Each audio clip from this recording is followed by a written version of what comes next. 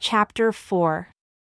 And now King Benjamin thought it was expedient, after having finished speaking to the people, that he should take the names of all those who had entered into a covenant with God to keep his commandments. And it came to pass that there was not one soul, except it were little children, but what had entered into the covenant and had taken upon them the name of Christ.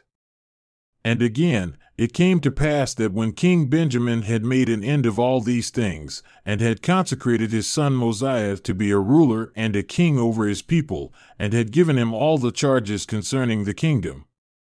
and also had appointed priests to teach the people, that thereby they might hear and know the commandments of God, and to stir them up in remembrance of the oath which they had made, he dismissed the multitude, and they returned, everyone according to their families, to their own houses.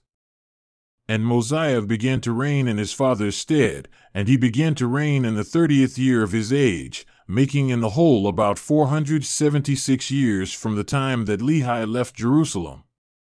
And King Benjamin lived 3 years, and he died.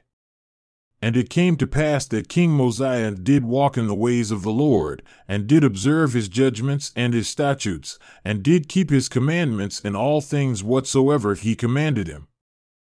And King Mosiah did cause his people that they should till the earth, and he also himself did till the earth, that thereby he might not become burthensome to his people, that he might do according to that which his father had done in all things.